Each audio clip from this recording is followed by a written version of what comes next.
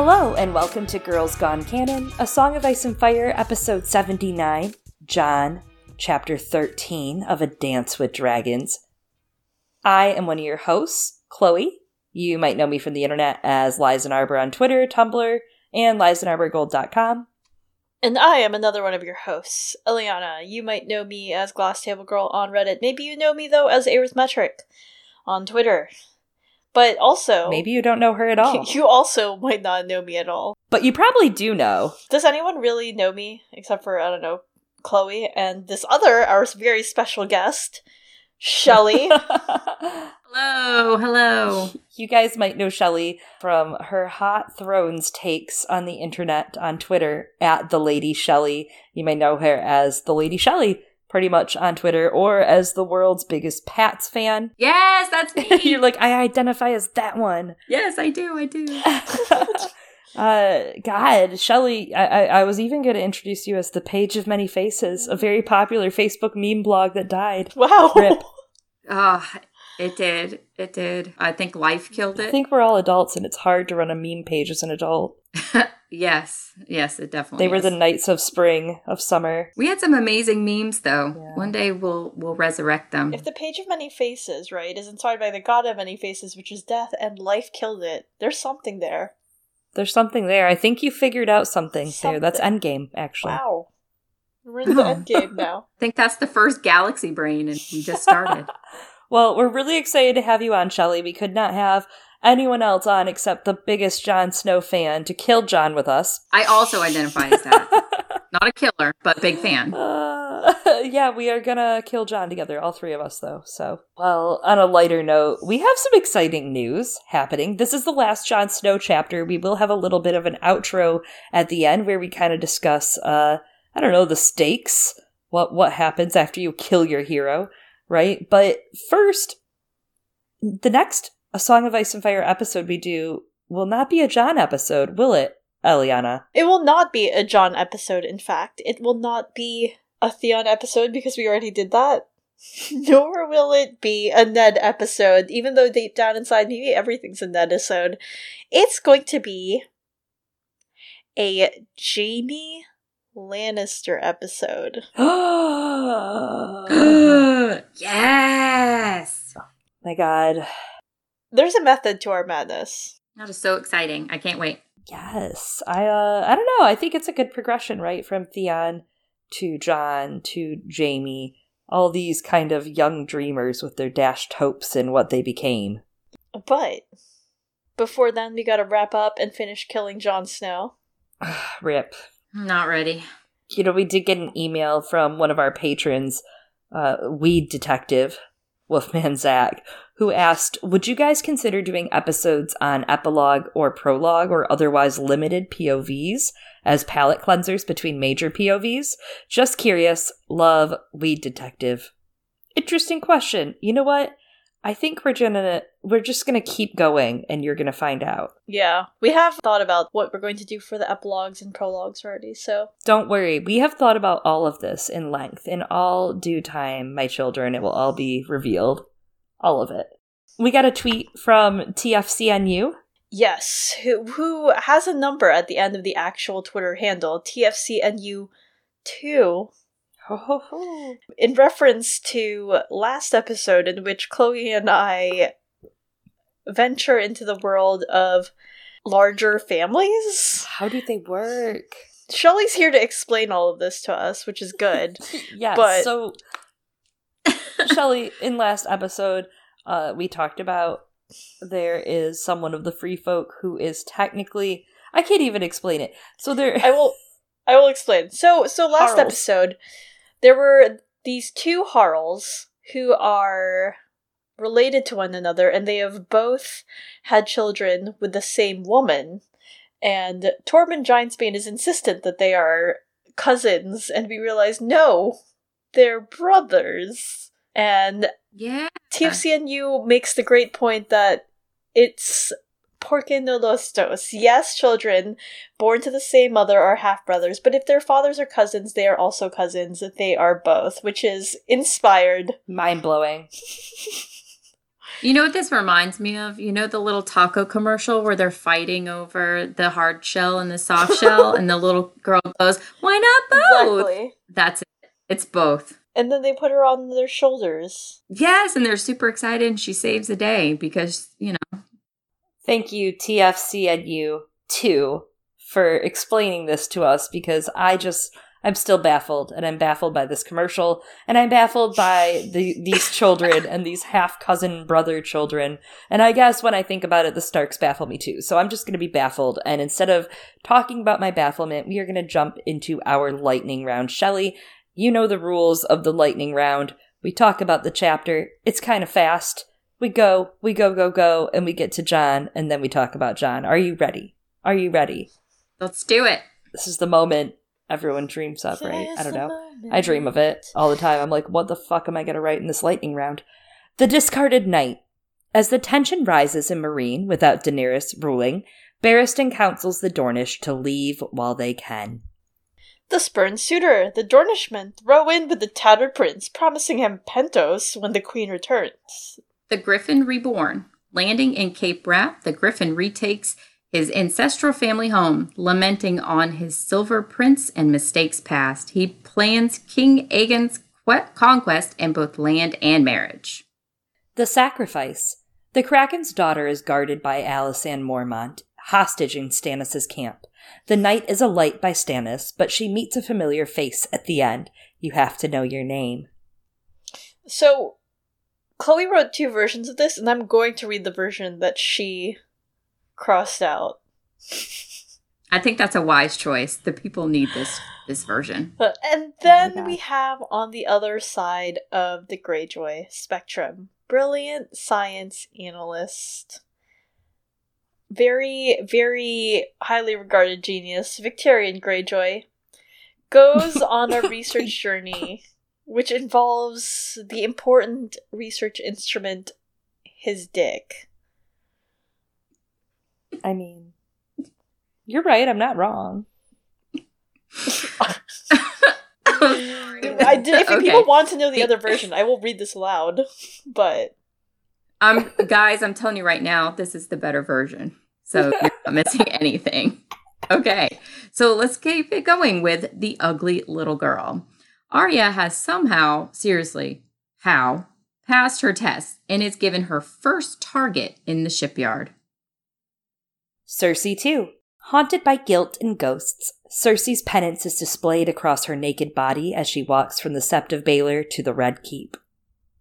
Tyrion 12. Tyrion strikes an agreement to join the Second Sons, but all of his party doesn't seem like they'll make it. Tyrion knows that he must turn the tides once more, for the Second Sons are on the losing side. The Kingbreaker.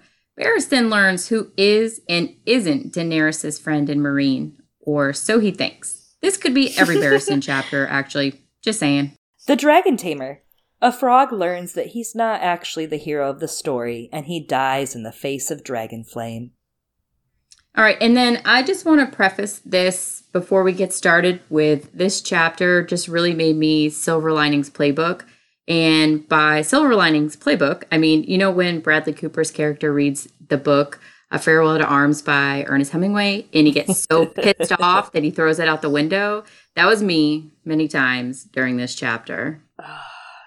It's an iconic chapter. I was from John's stupidity to crappy choices to the end of the chapter. I mean, it's just like one throw out of the window after another. Actually, you're right. I didn't think about it. You gotta go throw it, pick it back up again, throw it again. You make it all the way across the entire room, maybe across the entire neighborhood, based on how far you throw the book each time. Yeah, and I mean, okay, the first time I read A Song of Ice and Fire, I didn't see a lot of it. Like, I read it and I didn't understand all of those, like, complexities, right? If you guys were with us for the Sansa chapters, you'll know I didn't understand any of the Sansan implications the first time I read these books. Like, I'm sorry, but I don't believe that. It did. I had a friend actually tell me, like, oh, like, Sandor and Sansa and how they have a relationship. And I was like, what are you talking about? And he's like, he kissed her. I'm like, when?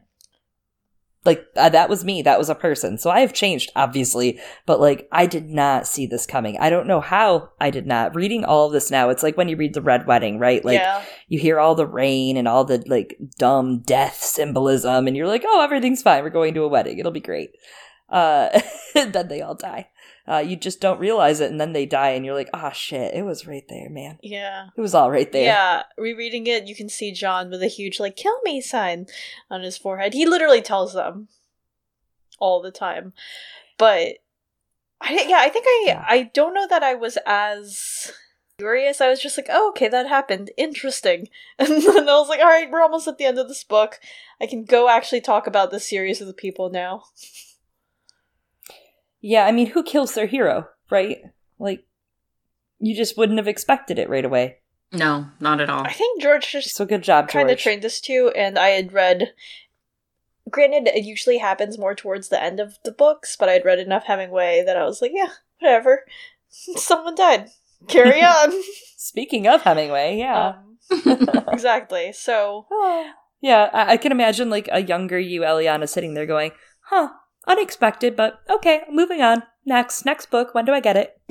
Actually, that is how I felt. I put off finishing this book for a while. I was stuck around, I don't know, 1/3 of the way through Dance, and I was like, I'm gonna just space it out because I don't know that I'm gonna get the next book, and eventually I'll get it.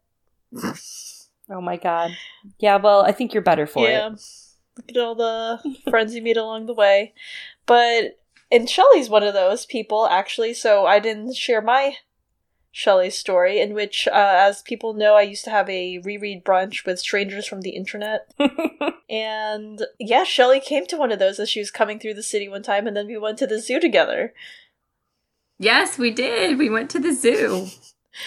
That's so funny. Yeah. That's so funny because, like, weird strangers on the internet, but that's kind of what this community is. That is. Yeah. I know. You had a weird stranger on the internet, and now you're gonna get a husband out of it. That's so true. I met him in real life first. So here we are, though. Here we are in John 13, moments away from the big finale, fake out, whatever. And we're going to cover John's ranging to Hardhome. Because unlike in the show, John goes to the ranging at Hardhome. Yes, that's true. And he dies there, and he's resurrected there. Because, as you all know, many of the others who died at Hardhome were resurrected. And that's what happens in the books. So, Selyse Baratheon, née Florent, would rather John let the free folk at Hardhome die. It's honestly the funniest shit because, like we said last episode, like, she's ugly enough. You don't have to make her physically ugly because she's literally already so ugly. And he knew that this answer was coming. He had to obviously ask her since she's the acting queen. And he tries to level with her about, the thousands of starving free folk and the women and children. And she's like, yeah, that's so sad. Sucks for them. So sad. Sad. Like, totally like Trump tweeting. So sad. That is Selyse. Yeah, and I just want to say that, like, when I first read this chapter, I didn't have any kids, right? And then I read it again, and I have kids now. And as a mom, it just kind of hits you in a different way when you think about those things. And, with everything that's going on today, people just trying to live and trying to make it to somewhere where they have an opportunity to live. And I don't want to get too political, obviously, but there are things that are going on today that are totally applicable, real life to this type of situation. They're not being chased by ice zombies, but it's other things. And so every time I read it, I get a new appreciation for John's decisions and why he did what he did and why he wanted to do it, but he was just kind of dumb. Yeah, that's a really great point. They're all people. Yeah. I mean, that's like the whole entire point of the whole chapter and the whole arc, right? Like, John learns that these are just a people. These are just an entire people that have been shunted away for decades and decades and centuries and centuries. Like, we're not talking like this was a recent decision. We're talking like all these people in Westeros just have grown up thinking this is normal. Like, as a kid, you're like, oh yeah, and the Savages live over that big wall in the north, mommy. Like, that's like normal. Mm-hmm. Yeah, and I mean, but you see what they're taught about them through Bran's chapters, right? And the stories that he's been told, like that, yeah, they eat people and all these things. And it's like, yeah, some of them, not all of them, they're not a homogenous entity at all. And I think that's something that really comes through and is great about John's chapters as he comes to realize a lot of them in their complexity. Like, Sir Patrak probably eats people too, so, well, not anymore, but spoilers. Stannis was like 2 seconds away from eating people. We might see that with them. We're probably going to see it with other characters. Honestly, I'm going to throw it out there. There's like a line in here later on where they're like, yeah, the people at Hardhome are like moments away from eating their dead. And I'm just saying, that doesn't seem like the worst idea in a place where the dead are coming back. Throwing it out there. For sure. In fact, a smart decision. They don't have food right now. Like, I get that, obviously, to support people, which is what Selyse is really pushing. She's like, well, we don't have rations, so it's very sad. And she just holds Shireen to her. And she's like, I hope for their rebirth into the light, which means die. She hopes that they die. And then Jon notices she kisses Shireen's clean cheek and not the grayscale one. Yeah, it's an interesting note because, I mean, Selyse fucking sucks, first of all, as we've been discussing, and that's actually what maybe Jon's later story is about, how much Selyse sucks.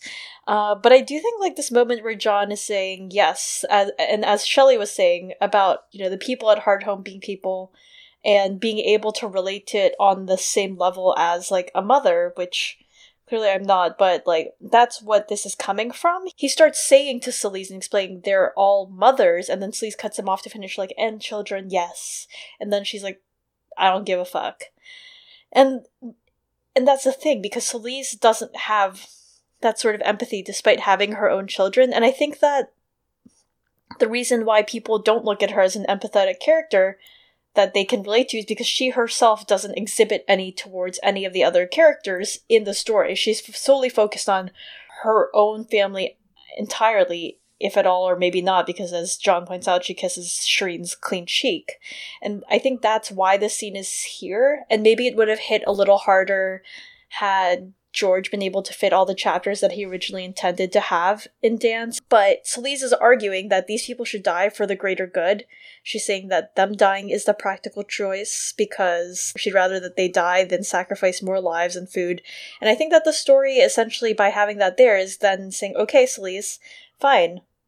So what about when it's your child, when it's Shireen, against the lives of thousands? Is it different then? Should she be saved? And Aaron's faith is put to the test, as we see in Winds. Soon Melisandre's will be, and I think that Selyse's will be when the Lord of Light asks for her daughter to be the one who's reborn in the light. Yeah, that's extremely fair. Like, Shireen, it's all different when it's your kid, right? It changes when it's your kid, and it turns out when you're out of King's blood, that changes things too. Yeah, and I think that's the thing, like, as Shelley was saying, she can imagine how it is for other people. It's not just her kid, it's being able to put yourself in the shoes of others. Yeah. So, the chamber is also full of people. Shireen, Selyse, Patchface, Axel Florent, Melisandre, Devon Seaworth, Melisandre's 2 guardsmen, and of course, Selyse's huge crew. Oh, that's kind of Liza Aaron-ish, isn't it? Oh yeah, absolutely. She does kind of remind me a little bit of like a Liza Aaron-esque character in a way, just from the different side of town. Does that make sense? Yeah. Like, she is kind of that, she's got that hoity-toity attitude for someone that probably shouldn't. Yeah, that's true. Just saying. That's true. Just saying, your shit stinks. She has Narbert, Benethan, Malagorn, Patrak, Dordan, and Bruce, all of her dudes hanging around, and Jon has this little memory about Tormund's reaction to the Queen's Guard that she takes everywhere and how big it is. Afraid of being carried off, is she? I hope you never said how big me member is, Jon Snow. That'd frighten any woman. I always wanted me one with a mustache. I love Tormund in this more and more every time I read it. Like, Tormund's almost like a Robb replacement with his red hair. Jon realizes he's wasting his time, and he's like, alright, well, I'll let the Watch tend to this, and Selyse is like, I said let them die, yet you'll persist in this mad folly. Do not deny it. Okay, future good Queen of Westeros, just putting that out there. Like, it's very obvious at this point in the story Stannis and Selyse will not be ruling. You know, like, there's no They're not. It's not going to happen for them. They know this, right? Has anyone told them? No, I don't think so. I don't think you go out there and fight in the winter if you think, yeah. Yeah, just there's no inspiration for me when it comes to them. I don't know. Jon kind of gets defensive to Selyse. He's like, the wall is mine, so's the decision. And she's like, yeah, well, those decisions will be answered to when my husband comes home to our new favorite place, the Night Fort. Sir Maelgorn asks who will lead the ranging, not out of glory, but for the gossip purposes, and Patchface pipes up, dancing around and singing. We will march into the sea and out again. Under the waves, we will ride seahorses, and mermaids will blow seashells to announce our coming. Oh, oh, oh. Oh, oh, oh. Everyone laughs, except for Jon, who is not having a good time. He plans on leading the group because he wouldn't ask his men to do something he would not do. Selyse declares sarcastically that this is bold and that some bard will sing a song about him and they'll elect a new Lord Commander. Ah, the circle of life. The next part is such a fake out to me. Like, now that I've reread this with what we know, I'm like, oh, like, if I didn't know better, I could have thought maybe Mance actually came home, which would have made the letters so mysterious. But she asks Axel to bring out the Wildling King, and they bring Garrick of House Redbeard, King of the Wildlings, out. I lose my shit laughing at this now, because, like, he's such a prick. There's, like, all this buildup we've had of Garrick being nothing but a lying prick who tries to claim that he's super rich and super famous. He's, like, the most famous free folk. He's like, I'm a Wildling King. And I'm like, that's not how that works. Like, Mance Rayder is a Wildling King. You're just an asshole in silk. It's like a complete mummer's farce. And in Davos 2 in A Dance with Dragons, this is basically a complete callback. Because in Davos 2, Axel says, even dressed in silk and velvet, an ape remains an ape. A wiser prince would have known that you cannot send an ape to do a man's work. So he's straight up being an asshole to Davos. And right now I'm like, oh, Axel is literally leading out a silk and velvet ape right now, which is Garrick. I think that tying him to Axel Fjord is really interesting. I would not have thought of that. Axel's a fucking clown. Fucking no talent ass clown. Garrick has been dressed in Stannis' old clothes. Axel would have loved for that to happen for him, wouldn't he? And he's looking fresh and fiery and like a southern lord. And Selyse seems to believe him about his famous birth, even though Jon knows that he's actually from a second, different line of Raymond Redbeards. Garrick has given Selyse, though, his eldest daughter to marry Axel under R'hllor, a real wildling princess, allegedly. This scene is so funny to me. This whole, like, passage is so funny because they're, like, so over the top about it. Like, Selyse is like, yes, a real wildling princess. Like, just because Val wouldn't marry Axel or wouldn't, like, succumb to, like, what they wanted of her, she's not the real wildling princess. And so we're watching this revisionist history play out with Selyse and her court agreeing with this idea that Garrick is a free folk king, dressing him up out of nowhere in this special wardrobe, in a commander's wardrobe, kissed by fire with his hair all slicked back. And this is simultaneously happening with Aegon, right? With Aegon the Sixth right now.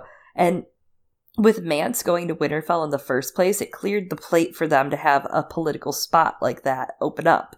And I expect Garrick dies at, like, the first sign of others or the first sign of King's blood, right? Like, how easy is that? But it's just so easy to rewrite these histories, especially when the rest of Westeros has no clue about free folk culture and lore. Selyse and her court are basically rewriting this whole culture and giving it a brand new narrative. And, you know, it just makes me think of that Last of the Giants all over again. And I don't know, the second that this guy misacts, they can serve him up to R'hllor, right? Like, he has King's blood. Like, he signed his own death wish. You're totally right. That is gonna happen. What a dingus. Right. But yeah, about, like, the looking the part, it actually kind of reminded me, going all the way back again to Ned's story, of how he felt uncomfortable, right? And he had to change his clothes in order to try to fit in at court. That's all that really mattered. The stuff that you were saying about Aegon reminded me of that, but Aegon is a good counter-argument to that, right? Because they dress him up all right. And people are like, yeah, I think that's a king. Definitely. And I don't know, I've just kind of been wondering, going off of this idea of, like, he's not the king. I mean, how can everyone just not fucking realize that nobody's following Garrick, right? Like, it doesn't matter what his blood is. Nobody respects him or follows him. Like, it's pretty fucking obvious. And I realize that the reason why this isn't, like, throwing up red flags for anyone is because this is exactly a mirror to the Stannis Baratheon / Florent court. And, like, sure, yes, he has, like, the Redbeard blood from Raymond Redbeard's brother, not even Raymond Redbeard himself. And that kind of reminds me of all the Reach houses being like, yes, we are descended from House Gardner. And being like, yes, that makes us actually the rightful claimants to the Reach, but the Tyrells have it instead right now. And I think that was a whole reason, right? That was a big reason why there's a marriage alliance between the Florents and the Baratheons, in case they need to pull that rank if the Tyrells fall out of line since they were loyalists. And, like, I don't know, there's blood and law, and yeah, Stannis should be the king because the royal children are bastards, but, I mean, they dress them up in the Baratheon colors, and people seem to think that they're not bastards born of incest, but, I mean, still, no one fucking follows Stannis and Styles. No one even, like, really respects them until much later. I still don't respect Styles. And they still continue to insist that they are monarchs. They, like, literally believe it. You were saying, like, has anyone told them, you don't got a chance? But Stannis is out there, at least, trying to do something. Styles is not. She's just playing the part of what she thinks monarchy is. And I think that's exactly the reason why she can't see that Garrick isn't royalty and isn't the king of the free folk, because, like, no one's following him, but no one fucking follows her and Stannis anyway. So... Yeah. No, you make very valid points. Very valid points.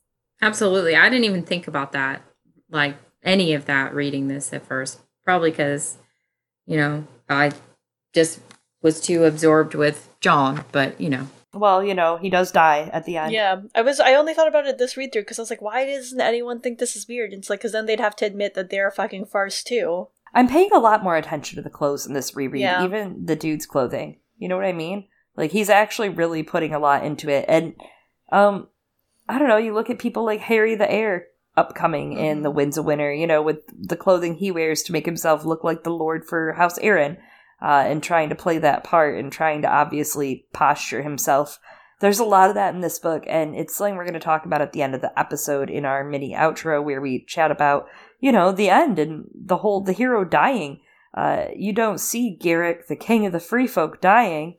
If you're in the story, you're just like, oh, and now there's a king that our king is championing.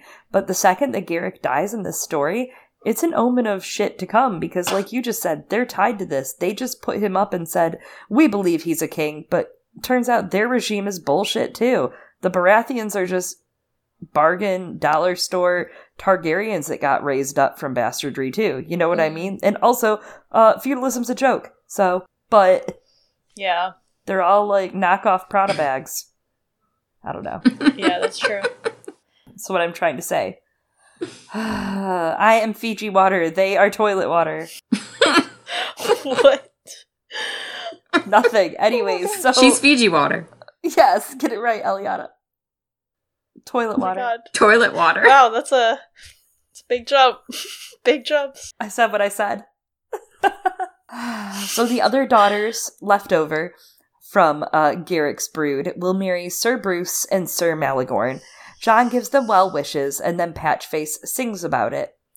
Patchface sings, "Under the sea, men marry fishes, they do, they do, they do." So you've referenced it before, whereas Russia did a post on our ASWAF about the sea meaning death in Patchface's songs, and this one right here makes me think about Catelyn Stark Nay Tully a little bit. I don't know. The last one, we kind of glossed over it because, again, I'm too tired to overanalyze things, you guys. It's just too much. People have done it, You guys all come to this podcast for something different, I hope, and people have been there. People have done it. Merman, crabs, people think it's Manderleys and Celtigars, but we'll see. We'll see what happens there. I'm sure it's Manderleys. I mean, it's an easy one. Come on, Patchface. Celise is like, why not make it a quadruple wedding? I decided Val will marry Patrick. Hold on, I had a thought, speaking of overanalyzing things. Is this maybe, like, going to tie into the movie that I've never watched, 4 Weddings and a Funeral? No. No? It is okay. not. Thank you. That's all. Nope. I don't know what the... I've never seen it either, so I have no idea. It's about 4 weddings and a funeral, so... It is about 4 weddings and a funeral. Okay. John explains that traditionally, free folk women have to be stolen to prove the husband's valor. And Patrick is like, it's okay, I've got a huge dick, John. Settle down. Sleaze is like, I want to fix Val to be fit to be a noble lady. And John is about to tell her, maybe that's a bad idea. Because she thinks that your daughter is the walking incarnation of death. But Sleaze doesn't give a shit about anything John says, and is like, you can leave. And truly, Sleaze is just an uglier Cersei. She really is. She thinks she's smart. She really is. Melisandre interrupts his leave, and she's like, where's Ghost? I always ask this too. Where's Ghost, John? So John is like, I can't let Ghost out until Barack and his boar leave to Stone Door, because Ghost will attack him, and only one will survive. Can't chance it, lady. John's upset that Melisandre didn't pipe up to support his raging, and Melisandre says that Selyse was right for once. He can't save the free folk, and more than half of the fleet is already gone. She says her fires tell her that not one man will return. He argues her fires have been wrong before, but she argues she's the one who's been wrong, not the fire. The fire doesn't lie, she just misinterpreted it. Obviously. He gives her receipts of her incorrect predictions, which is what I'm gonna do when The Winds of Winter comes out, and I search all y'all bitches' tweets. And I'll be number 1, so you'll find me number 1, since I'm the eternal pessimist. But John's like those boomers who, anytime somebody does something cool, they search Twitter to see if you did anything problematic. He's going to find the receipts. He's going to find the proof. Yeah, absolutely. He asks where Stannis is, and where Rattleshirt is, and where his sister is, and Mel's like, you'll get your answers soon, dude. And when you do, you're gonna need me. And she says, winter is almost upon us now. I am your only hope. Help me, Obi-Wan. You're my only hope. Oh my god. Does that apply here too? I think so. Yes. I don't know. Who can be R2? I've been watching a lot of Star Wars. Sorry, guys. Who would be R2? The Raven? Yeah. Yeah, it's gotta be. Nevermore. I do think that, I mean, this is a big, and it's obviously very, like, heroes, right? Like, the hero is Jon, so you're seeing a lot of this hero-y trope shit around him, but Alice Karstark showed up, and she's like, help me, Obi-Jon Snowy, like, you're my only hope, so same kind of thing, just different. I love it. Yeah. Obi-Jon Snowy. Do you like that one? I like that one. I really love that. Obi-Jon Snowy. I want to say, you were asking where's Ghost. The good thing about this chapter is we get a lot of Ghost until the time that we don't and we need him. But otherwise, we get a lot of Ghost. There was a post on our A Song of Ice and Fire today, and I do feel like I need to call it out right now. So the post was really great. It was called Jon Isn't Worth It. I'm going to read it to you now. If Jon does become body buddies with Ghost after he dies, how is he going to get out? I doubt Jon could just decide to go back to his body if it gets fixed, but maybe a traumatic event or the death of Ghost could free Jon from him. Ghost would be pulling a Hodor-type move, only being there to catch Jon from falling into the metaphorical ice spikes of death, and for Jon to get some mystical street cred by dying. I say just make Ghost king. He's a good boy. So what say you to that, Shelley? What say you to the prospect of Ghost as king? I would definitely support that. I think that would be a great decision. He is the goodest boy. That's true. And Ghost 2020. And forever. I'm going for a Ghost and Sansa ballot just because I feel like that would be a good friendship. They could make friends. Woof woof. Jon leaves Melisandre in the yard and joins Leathers, who reports Torrig has returned after settling Tormund at Oakenshield. And Tormund's gonna return later that day with 80 fighting men. He's exaggerating. Which Jon thinks is enough to get them to Hardhome, but probably not back.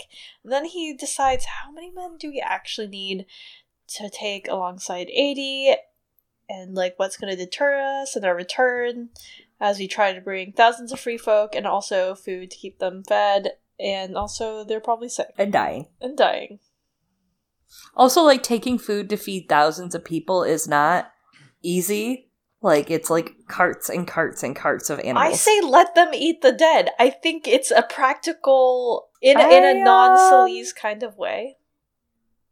You know, Eliana, maybe another day you could try to convince me. Maybe when we get to the snowy Winds of Wind sample chapters, you can convince me. Just hold that thought. Just hold the thought of eat the people. We'll come back to it. Absolutely. So, John asks where Toreg is, and Leathers is like, he's with Monster and Val. And then John thinks, you know, Dal is a queen, why not Val? Tormund had once meant to be king beyond the wall, but he was bested by Mance. Perhaps Toreg the Tall may end up king beyond the wall someday. Interesting that he's thinking that there will still be a king beyond the wall, even though right now they're assimilating into the culture. Agreed. But also, that's interesting. I do think, that actually is really interesting. He's like, wait, John, so did you intend for them to be part of the Seven Kingdoms or not? Also, I'm just throwing it out there, what if Toreg is just into Val? Like, everyone else apparently is. Why can't Toreg just be into Val? Everyone is. Because John feels a weird sense of ownership because he couldn't have her. I guess so. But... I feel like there's some almost foreshadowing here for John as king in the north. And this is weird how I'm gonna associate this, but Robb once being king in the north, and how he was saying, like, Dalla was once queen, why not Val? He is the younger brother. I just thought that was some interesting foreshadowing. And, of course, Val's involved, so I'm like, is there any sort of John and Dany foreshadowing this because Val's involved? I mean, I think so. I think it's projecting a little there. That's a king in the north with a blonde, icy queen. Another thing about John as a king, you know Toreg the Tall. There was another king who had a Kingsguard with the moniker ending with blank the Tall. Ah, Toreg the Tall, Dunk the Tall. Toreg. Thick with two C's. That's it. That's the thought. That's the thought. Anyway. As my daughter would say, interesting. Oh, that's the cutest. That's better, actually. Yeah. That's a better term. Yeah, I like it. John looks to the sky and says, they should pray. It doesn't snow. He makes his way to the armory where he asks Mully and the Flea, why are you outside instead of inside? It is freezing and windy. Fulk the Flea says Ghost is in a bad mood, or they would be inside. Ghost bit his hand earlier, and John's surprised about that. Fulk says he's never seen him in this way, wild and on edge. John enters, and Ghost is pacing. I don't know why he's so upset. He won't sit down. He bares his teeth at John when John tries to pet him. He thinks it's the boar's fault. No. And the bird seems agitated too, and he's like, snow, snow, snow. Yes. It all is so obvious. Rereading it. John, you did this to yourself. So there's an email that we got that I did not put in the emails and tweets of note earlier because I thought it fit in very well here. Comes from our good friend Jimmy, who describes themselves as longtime listener, first-time emailer. Congrats on surviving John! Oops, too soon. Oh, man. It is too soon. He hasn't even died yet. About the boar, your connection to Robert's death is a great insight I hadn't thought of yet. As you alluded, the boar was an indirect reason for John being killed since Ghost was locked up because of the boar being there and John not wanting to stir up trouble. So I thought that was like a really good point that took what we were saying last episode further and really hammers it home for this episode. Absolutely. With Ghost being locked up, that is the... I mean, Melisandre literally just asked him, where's your wolf? Yeah. John, IDK. Fucking idiot. John, what do you want to do for dinner? IDK. Fucking idiot. Shelley, defend him. Defend John. She I can't. He's too stupid right now. He fucking dies in this episode. Like, I love his stupid pretty face. It's so stupid and pretty. He's never had to be funny or face rejection. He really hasn't had to be funny. You're right. Oh, John. Oh, sweet, sweet, Well, delicate I guess John. he's funny for his friends a little. At the beginning, he was kind of funny and would make stabs at Alistair Thorne, and he was the troublemaker. Oh. Yeah, he lost all of his sass. Penal colony changes you, bro. Yeah. Christ, okay. So John asks Satin to assemble Bowen Marsh and Othel Yarwick, the said boomers, and bring a flagon of mead, 6 cups, 1 each for John, Bowen, Othel, and of course Satin, Mully, and Fulk, who are bound to be freezing as well. Reminds me of Ned there, Ned taking care of his men. John is making sure his freezing men are taken care of too, not just the higher-ups. Good for you, John. You're a normal person. Everyone gets drunk. He begins to look at maps of Hardhome and notes the land and difficulties they would face on the way. Rolling hills, salt marshes, and of course storms. The snow there is likely deeper than at Castle Black as well. The fastest way is going through Eastwatch to get to Hardhome, and Leathers has told him some of the giants there will definitely help their case, but the way from Castle Black is very treacherous, and you have to go through the haunted forest. The spooky haunted forest. Yes. Marsh and Yarwick enter in low spirits. Yarwick is annoyed about the storm and says he needs more builders to work in it. John offers free folk, but Yarwick is a fucking racist asshole. Sorry, that was just an opinion, but it's true. He, who has personally worked with every free folk in the land for hours by now, says, more trouble than they're worth. That lot, sloppy, careless, lazy. Some good woodworkers here and there, I'll not deny it, but hardly a mason amongst them, and nary a smith. Strong backs might be, but they won't do as they are told. And us, with all these ruins to turn back into forts. Can't be done, my lord. I tell you true, it can't be done. He's an ass. Okay, is that can't or won't? Like, that straight up was, is that can't or is it won't? I mean, I think it's a can't for him. And it won't. I don't know. I think he's just an idiot. Yeah, I think he's an asshole. Yeah, he's an asshole. John pretty much knows what these guys are going to say before they say it, and he says it will be done, or they'll just live in ruins. Yeah.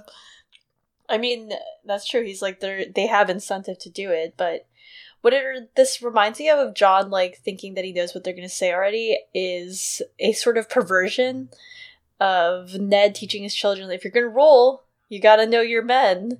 And John does, but I guess he also doesn't in a way because he dies at the end, but whatever. But also maybe he kind of does because he knows that they want to kill him, and that's why he's been telling them for the past 5 chapters, then just kill me and put a new Lord Commander. So I'm like sadistically excited to get to that part because like the second they slip out of the shield hall, dude, it's like over.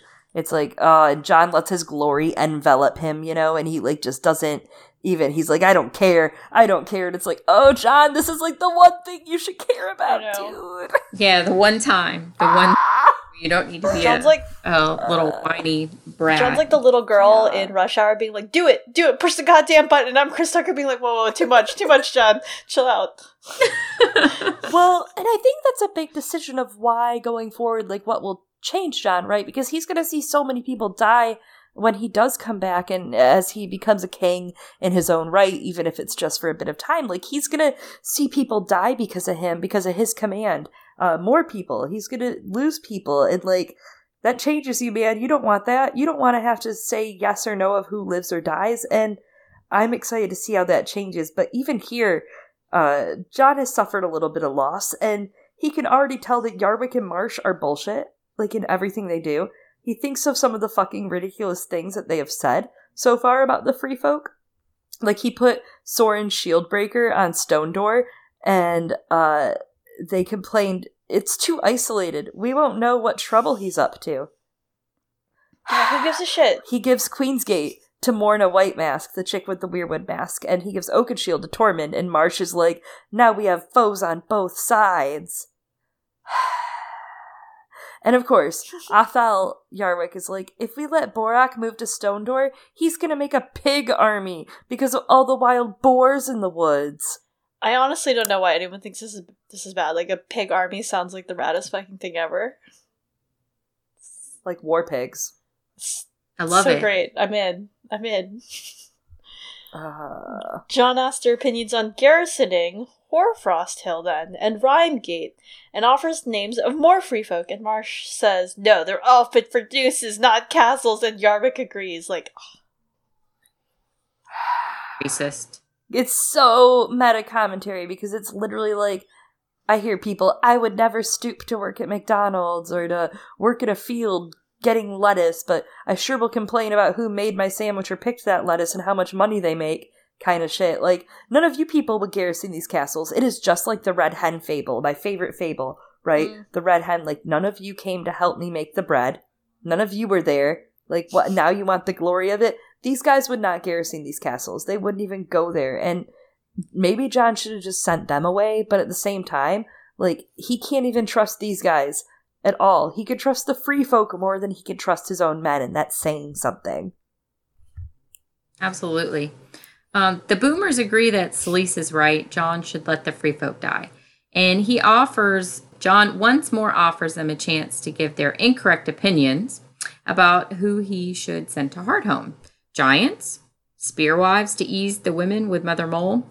Bowen Marsh rubs his Bridge of Skulls scar and says, I really don't give a shit, Jon. And then follows up with, actually, send them all. Then we don't have to feed them if they die. And Yarwick is even less helpful. And he says to send Tormund. And he can just save everybody with his big dick. True. I mean, Yarwick's got... Good for Tormund. Yeah, Yarwick's got Tormund's number there, not gonna lie. Tormund would say Yeah. that. What I don't get is, like, if they actually did want that to happen, yes, send all of the free folk, and then they will die, then they should have just supported Jon in that moment, and not said anything. They would have been like, yeah, right? Like, if they had been cutting and supportive for 2 seconds, they would have gotten exactly what they wanted right then. Yeah. But they don't care. Like, it's not about that. Mm-mm. Yeah, they just wanna moan, bitch and moan, but it could have worked out in the way that they wanted. I'm just saying. It could have, but that's not what it's about to them. To them, it's like, fuck anyone that tries to change this. We've already suffered through this, so Yeah. why let other people change it so no one else has to? True. They should suffer the same as we have. True. True. Fucking boomers. Jon's like, well, thanks for all your great help, guys, and they all leave. They walk through the armory, and Ghost sniffs after them, his tail up, bristling. Jon, this was a clue. Look at your dog. He knows. Like, I'm so sick of Jon right now. I wish he would just pay attention to Ghost. If you would just pay attention to Ghost, you would have fucking known. It sucks because if Yep. Ghost hadn't snarled at Jon earlier, like, totally fucking up, like, Jon's ghost senses and radar, like, he would have known, you know? His ghost senses that are tingling. Yeah. But it's all haywire. Not very tingly. My brothers! The Night's Watch needed leaders, with the wisdom of Maester Aemon, the learning of Samwell Tarly, the courage of Corin Halfhand, the stubborn strength of the Old Bear, the compassion of Donal Noy. What it had instead was them. The snow was falling heavily outside. The crowd goes wild. It's like in miniature. I remember what Ned, I don't know, a bunch of people were lamenting. They felt that the Kingsguard used to be full of honorable people. Debatable, but Yeah. like, and now it was staffed by people that Traitors. people that Ned didn't quite trust. Or respect. Yeah. So it's kind of He like bites that. his thumb at them. Jon follows them out into the yard, and Yarwick comments that the wind is coming from the south, burying the ice cells. He asks how many men they have left, and Marsh is like, 4 living, 2 dead. Yes, the dead dudes are still out there, have not risen yet, and he announces they need to dig the cells out of the snow.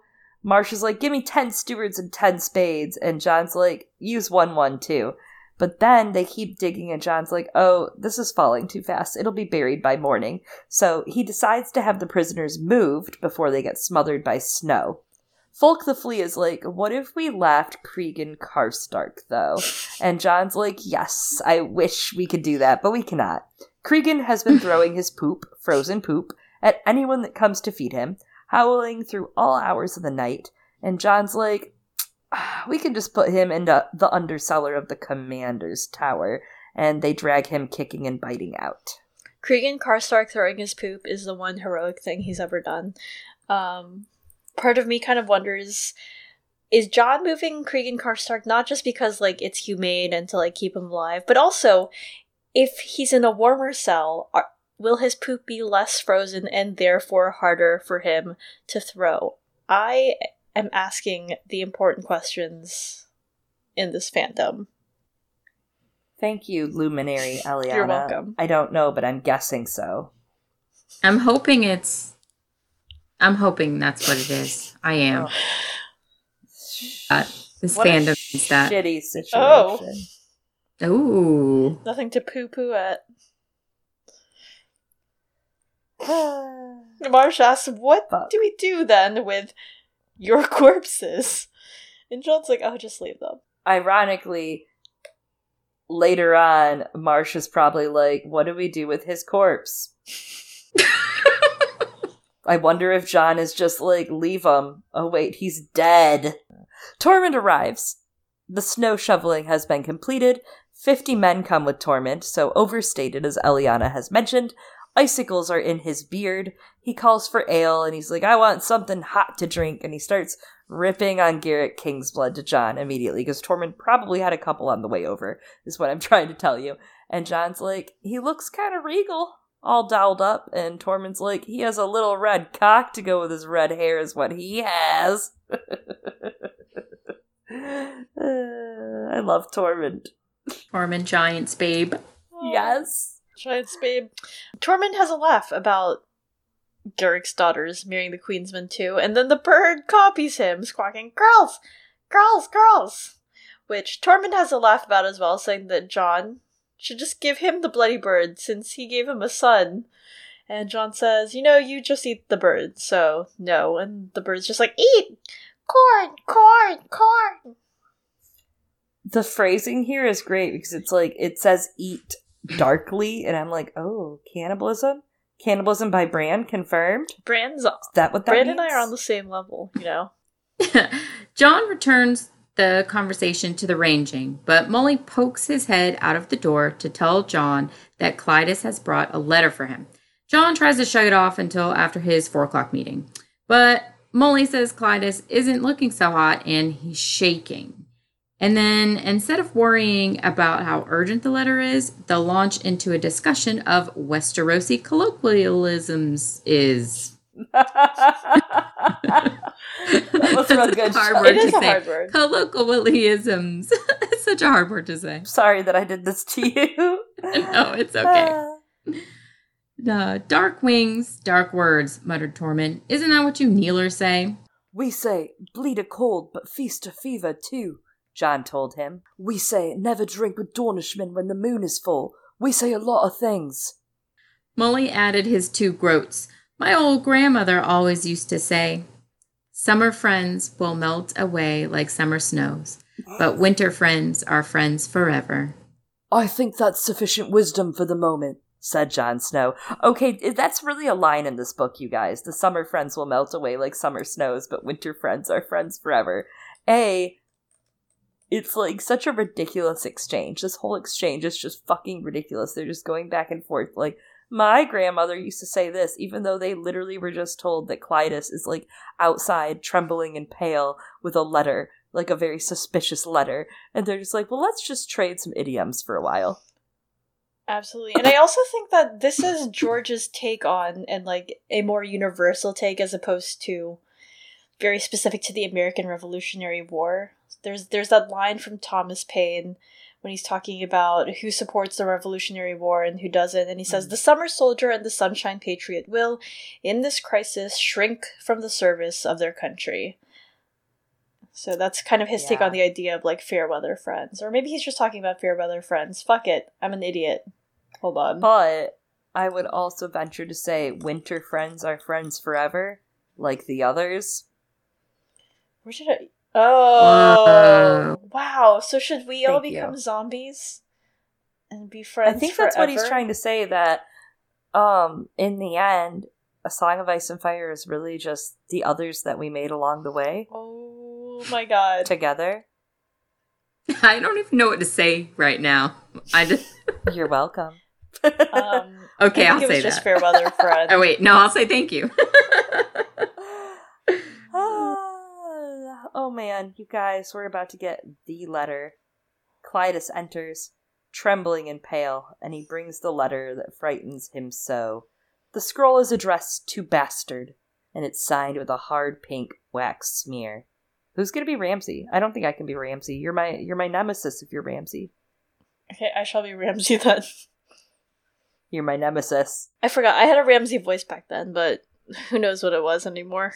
What's continuity? Game of Thrones didn't have continuity. Why should it might not even be Ramsay. Should I read this in like a Microsoft Sam voice? You know, like, your false king is dead, bastard. He and all his host were smashed in 7 days of battle. Nope, you should just try a Ramsay voice. That was really good, though. I like that. I should leave that in. I should leave all that in. Your false king is dead, bastard. He and all his hosts were smashed in 7 days of battle. I have his magic sword. Tell his red whore. Your false king's friends are dead, their heads upon the walls of Winterfell. Come see them, bastard. Your false king lied, and so did you. You told the world you burned the king beyond the wall. Instead you sent him to Winterfell to steal my bride from me. I will have my bride back. If you want Mance Rayder back, come and get him. I have him in a cage for all the North to see proof of your lies. The cage is cold, but I've made him a warm cloak from the skins of the 6 whores who came with him to Winterfell. I want my bride back. I want the false king's queen. I want his daughter and his red witch. I want his wildling princess. I want his little prince, the wildling babe. And I want my reek. Send them to me, bastard, and I will not trouble you or your black crows. Keep them from me, and I will cut out your bastard's heart and eat it! It was signed Ramsay Bolton, Trueborn Lord of Winterfell. XOXO. Ramsay. Oh my god. God, Jon commands Mullion Satin to help Clytus back to his chambers. Wow, now he's being gracious towards Clytus. Tormund wants to know what's in the letter, and he stares at it, and he's like, Jon, I can't fucking read this, and he just gives it back, and then Jon reads it to him. I just realized Tormund in that moment, that's like Toph. Remember every time they hand Toph something in Avatar The Last Airbender? It's actually my favorite part. Jon, you silly rich boy. Still haven't gotten around to understanding that like a good portion of existing people in this world are illiterate. I'm also gonna just say, like, we're not gonna do a discussion here on who wrote the pink letter. Nope. That's a whole discussion in and of itself, and if you would like to listen to a discussion on that, may I point you to Maester Monthly, another podcast in which there was an in-depth discussion on who wrote the pink letter, bringing in perspectives from all over the internet, and also Bookshelf Stud, who joined us for a Theon chapter back then, did a dramatic rendition and reading that is way better than mine of the pink letter in a Smeagol voice. So, if that doesn't tempt you to listen to it, it's pretty brilliant.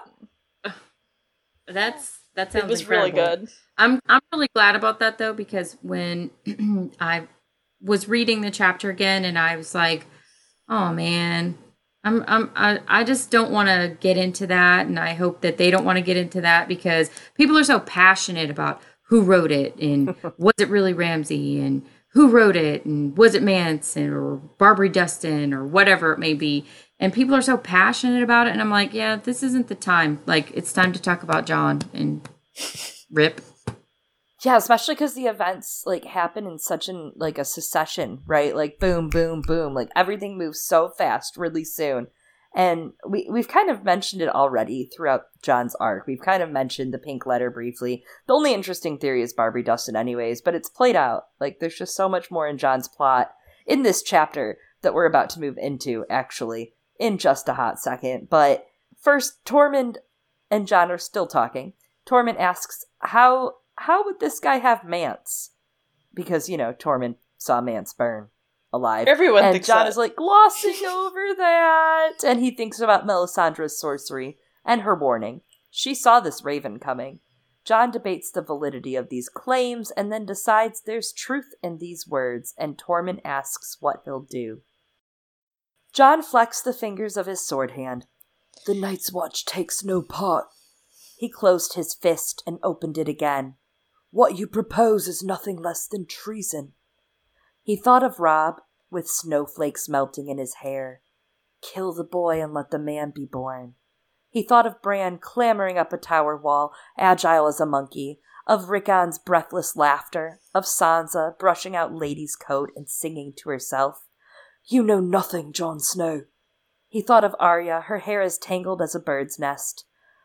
I made him a warm cloak from the skins of the 6 whores who came with him to Winterfell. I want my bride back. I want my bride back. I want my bride back. I think we had best change the plan, Jon Snow said. What a collection of words, man. What a moment. Because that's like the moment Jon sees those 3 girls that Garrick is just easily trading, right? His family, he's just selling off. When Alice shows up at the wall begging for his help against her uncle, he sees his sisters. He looks at Satin and sees his brothers and some of these other young boys at the wall. He sees Robb and some of these leaders that he meets. He sees Ned. Everything in this moment is threatened. He's been fighting so hard against the others because they've been threatening the home that he made.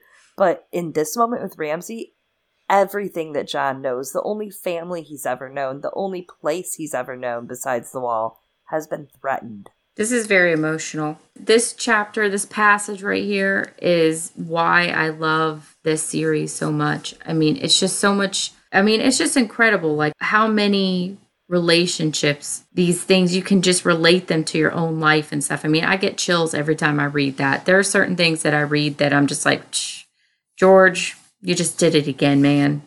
And that's definitely one of them. I love it so much. I'm having a hard time right now. Yeah, I promised I wasn't going to cry this entire episode, but it's just like, that's his family, man. Yeah. And his home, his family. I think what's so great about it, like, this is the Arya's needle was Jon Snow's smile, right? This is the corollary to that, and I love that George doesn't tell us why Jon. He doesn't say explicitly why Jon changes the plan, right? It just shows Jon thinking about his family, and then Jon goes, "I think we had best change the plan." It's just so well done and written, and like everything that's at stake just comes through without him having to say it directly. I don't think he's ever been so sure of something. In that moment, he was so sure. He just knew. And he thinks about it. He's like, what you propose is nothing less than treason. He knows that this is bad. Well, back on the range, and by the range, I mean at the Night's Watch at Castle Black, they talk for 2 hours, planning this out. Fulk and Mully's shift ends, and Horse and Rory replace Fulk and Mully as guards. Jon and Tormund finally come to an agreement about the plans, and it's time to take action. He tells Ghost to stay inside the armory, and they leave toward the Shield Hall. He thinks he doesn't need Ghost savaging Borok's boar. Stupid. Dummy. Big dumb. When the Night's Watch had been larger, the Shield Hall actually had been decorated with wooden shields by the hundreds. Hawks and eagles, dragons and griffins, suns and stags, wolves and wyverns, manticores, bulls, trees and flowers, harps, spears, what is this fucking Lucky Charms, crabs and krakens, red lions and golden lions, and checky lions, owls, lambs, maids and mermen, stallions, stars, buckets and buckles, flayed men and hanged men and burning men, axes, longswords, turtles, unicorns, bears, quails, spiders, and snakes and scorpions, and 100 other heraldic charges had adorned the Shield Hall walls, blazoned in more colors than any rainbow ever dreamed of. Once a beautiful, beautiful hall.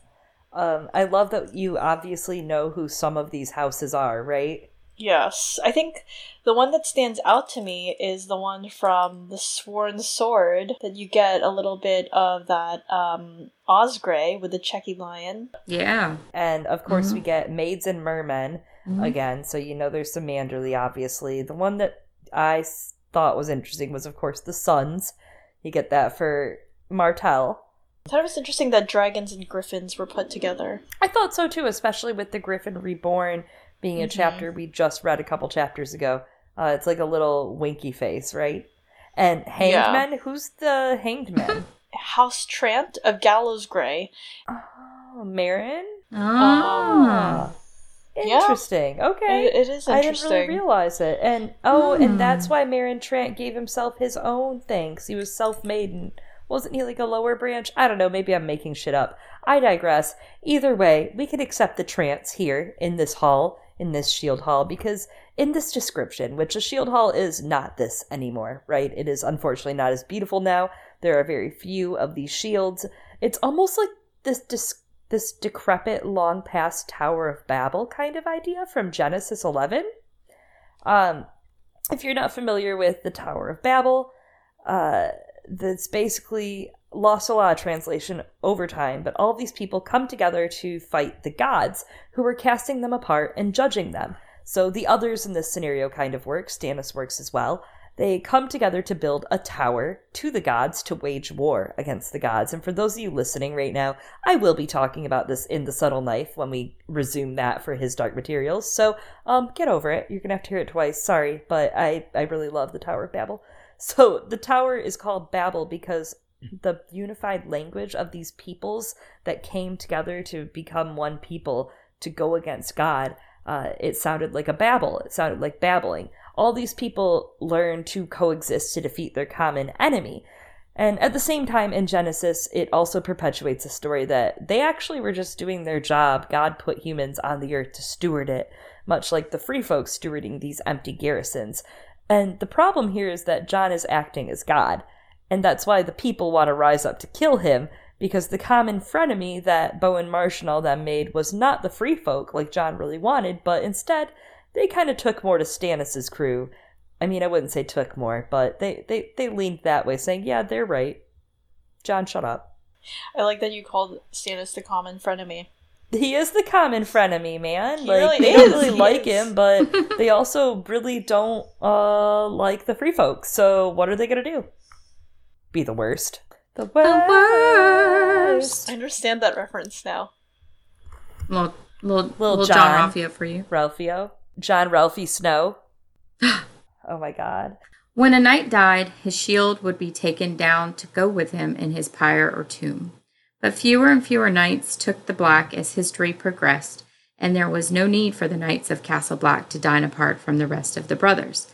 Abandoned, the shield hall wasn't the best dining hall, infested with cobwebs, the rafters eaten by worms, drafty, a few faded shields left.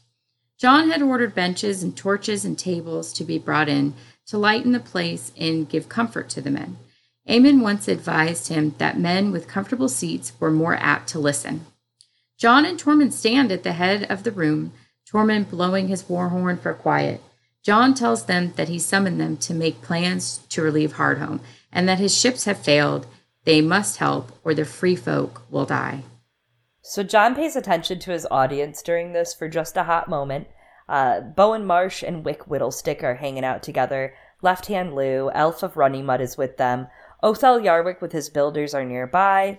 Soren Shieldbreaker is there, cross-armed. Gavin the Traitor and Harl the Handsome are together there. Borak is there, no Boar. Sir Narbert and Benethin, but no other Queensmen. And then, of course, Melisandre arrives mid-Jon's speech in a flurry of red. Jon announces he had hoped to lead the ranging, but he cannot now. Tormund will have to lead the ranging.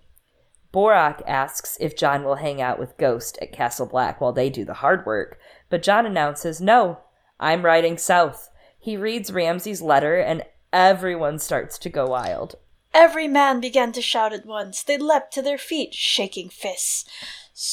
So much for the calming power of comfortable benches. Swords were brandished, axes smashed against shields. Jon Snow looked to Tormund. The Giantsbane sounded his horn once more, twice as long and twice as loud as the first time. Jon announces the Night's Watch takes no part in the wars of the Seven Kingdoms, and that by riding south he does not mean to oppose Ramsay, and it is not their job to avenge Stannis, his widow, and his daughter. But this guy did threaten him, and Jon means to make him answer for his words. The Night's Watch will make for Hardhome. I ride to Winterfell alone, unless... Jon paused. Is there any man here who will come stand with me? The roar was all he could have hoped for, the tumult so loud that the two old shields tumbled from the walls. So Soren Shieldbreaker, the Wanderer, Torag, Brog, Harls, both of them handsome and hunter, Blind Doss, Egon Oldfather, the Great Walrus, all of these free folk. They're all on their feet for Jon Snow in this moment. And then he thinks this line, and it's such a victorious but too soon victory because we know what happens. And he thinks, I have my swords, and we are coming for you, bastard. And just like the venom that he spits in saying bastard there. Ugh. I love it. Yeah. Which is quite apt, right? Because Jon's finally accepted that he's a bastard and found his new family, so it's quite fitting that he's using that as a way to throw it back to Ramsay, because he knows Ramsay actually still... I mean, I assume everyone kind of knows, right? That Ramsay still gives a shit about that. Mm-hmm. Yeah. So, Jon growing, but not enough, because... Which we'll talk about in a second, because not everyone seems excited. Jon's not reading the entirety of the room. He kind of is, he's like, I don't give a shit. Because Jon's now ranging south, and he watches Marsh and Yarwick and all of their men slip out. He doesn't give a fuck, though. He's like, good, fuck him, I don't need him now, I got a new crew. No man can ever say I made my brothers break their vows. If this is oath-breaking, the crime is mine, and mine alone. I put my heart into that for you. You did. Thank you. That was great. Thank you. So now Tormund is the one at Jon's side, clapping his back, and tells Jon, alright, break out the mead, because that's how we're going to seal this deal. And then they're like, we're going to make a wildling out of you yet, Jon Snow, but he's distracted because he noted that Melisandre and the Queen's Knights have left in all of this glory, and thinks, I should have probably gone to Selise first. My god. What would this story be if he had gone to Selise first? Actually, that would have been smart for once. It's like about her fucking husband being he just taken. announced it to a whole room of people that the King of Westeros, quote unquote, is dead. I would be so mad if a whole room of people found out before me that my husband had died. Not a good move. Mm-mm. That was actually really dumb. That was legit very dumb, other than all the other things that I'll get to in a second. He leaves Tormund to get the free folk drunk. He's like, maybe now I should go talk to Selise. It's too late! Someone's told her, you dingus. Because Jon continues to have no PR awareness. Because everyone who's agreed to go south with Jon to make Ramsay pay was a wildling. Right? First of all, everyone already thinks you have wildling sympathies, Jon. And then on top of that, there's a part in the letter where you just admitted to everyone that you were breaking the oaths of the Night's Watch already, on top of all the other things that you've done and have already stood trial for, kind of. And now now everyone's like, oh, great, we have a letter of proof that Jon has been meddling in the affairs of the Seven Kingdoms. And then he's going to go south to take Winterfell with a band of free folk, and the optics are just so bad. Beyond just the breaking of the oaths, it looks like Jon is leading a wildling invasion of Westeros, of Winterfell, and I think that's how it seems to everyone, on top of everything else. A lot of people have already discussed how Jon's technically breaking his oaths with all of this, and then to top it all off, Tormund's like, we're going to make a wildling out of you yet, Jon. Baby boy, what are you doing? What is this? Yeah, and it's the saddest part of all of this is that, he's overcome with his glory in this moment. That's literally what it is. It's the first time he's ever, done something victoriously and planned something, and it's his first ranging that he's really planning, right? He's we're gonna go ranging, and now we're on 2 rangings, and he knows it's wrong. He says as much, he thinks as much. We know that he knows that this isn't the right thing. He thinks, he's like, this is treason. But he chooses to do it. Mm-hmm. He knows in the words of Marjorie Tyrell from the Game of Thrones TV show that the books were based upon, Marjorie says, Cersei knows the consequences of her actions, yet she is not here. Why do you think that is? And it's Jon knows the consequences of his actions. He is standing at the head of a room as free folk cheer him and roar and go, yes! We're gonna do it! And my God. in one move, it's so smart because he's giving them bloodlust and he's giving them action and a reason to, like, you know, going off on a ranging and getting some glory. That's a big deal for free folk. They are prideful people. And he knows they don't have that pride. So that right there is an endearing move to where they'll follow him no matter what. You know, like, they really believe in him. But it was done for kind of selfish cause. Definitely. Yeah, I think that's a good point. It's the first time John's like, everything's finally going according to Keikaku. And, like...